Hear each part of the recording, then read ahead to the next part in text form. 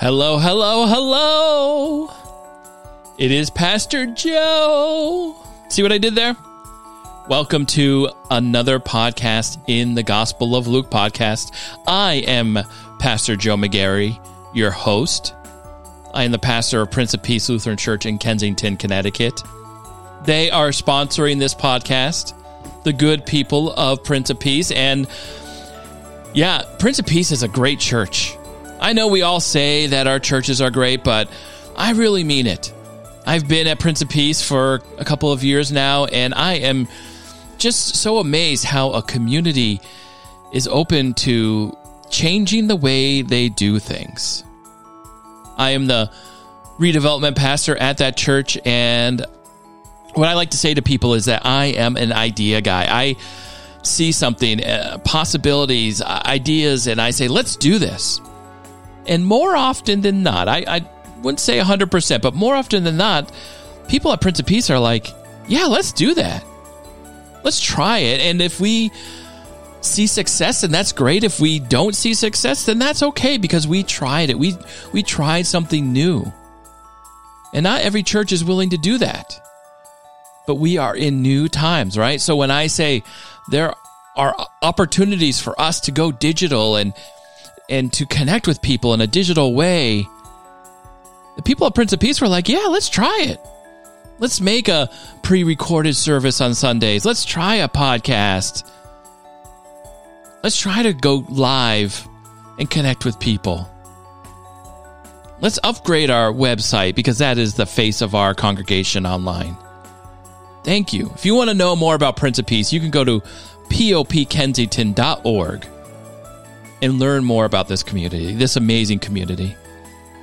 And even if you are not in Kensington, we are a digital church now, right? We are all a digital church. So you can be a part of this community if you live in Kensington, Connecticut, or if you live in New Jersey or Florida or California, or if you live somewhere overseas, you can be a part of our church, and we want to welcome you. Luke chapter 17.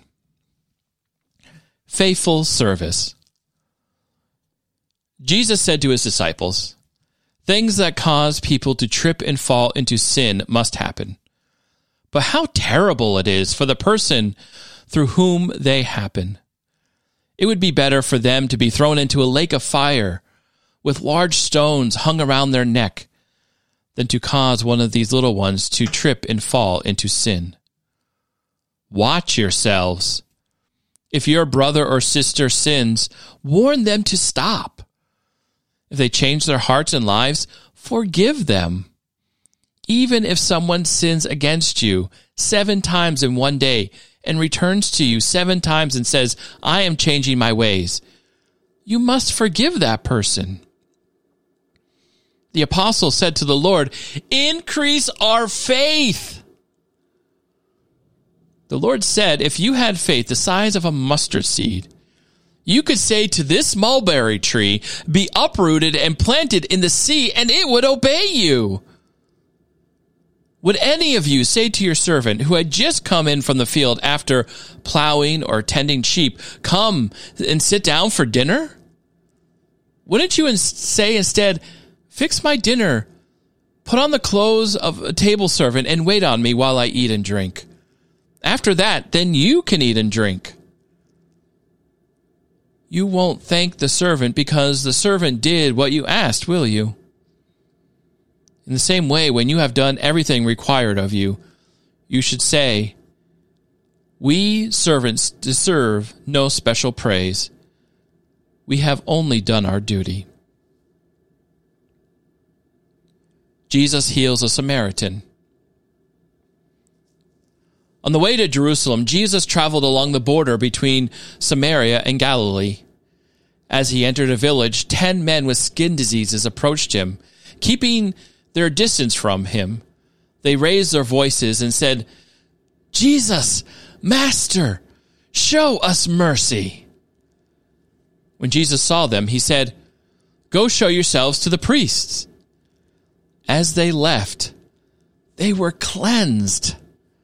One of them, when he saw that he had been healed, returned and praised God with a loud voice. He fell on his face at Jesus' feet and thanked him. He was a Samaritan. Jesus replied, "Were not 10 cleansed? Where are the other 9? No one returned to praise God except this foreigner." Then Jesus said to him, "Get up and go. Your faith has healed you."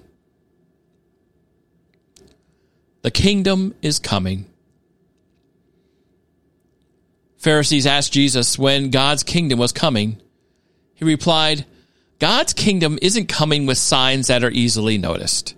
Nor will people say, 'Look, here it is,' or 'There it is.' Don't you see? God's kingdom is already among you." Then Jesus said to the disciples, "The time will come when you will long to see one of the days of the human one, and you won't see it. People will say to you, 'Look there,' or 'Look here.' Don't leave or go chasing after them. The human one will appear on his day in the same way that a flash of lightning lights up the sky from one end to the other. However, first, he must suffer many things and be rejected by this generation. As it was in the days of Noah, so it will be during the days of the human one. People were eating and drinking, marrying and being given in marriage until the day of Noah entered the ark, and the flood came and destroyed them all. Likewise, in the days of Lot, people were eating and drinking, buying and selling, planting and building. But on the day Lot left Sodom, fire and sulfur rained down from heaven and destroyed them all. That's the way it will be on the day the human one is revealed. On that day, those on the roof, whose possessions are in the house, shouldn't come down and grab them. Likewise, those in the field shouldn't turn back. Remember Lot's wife?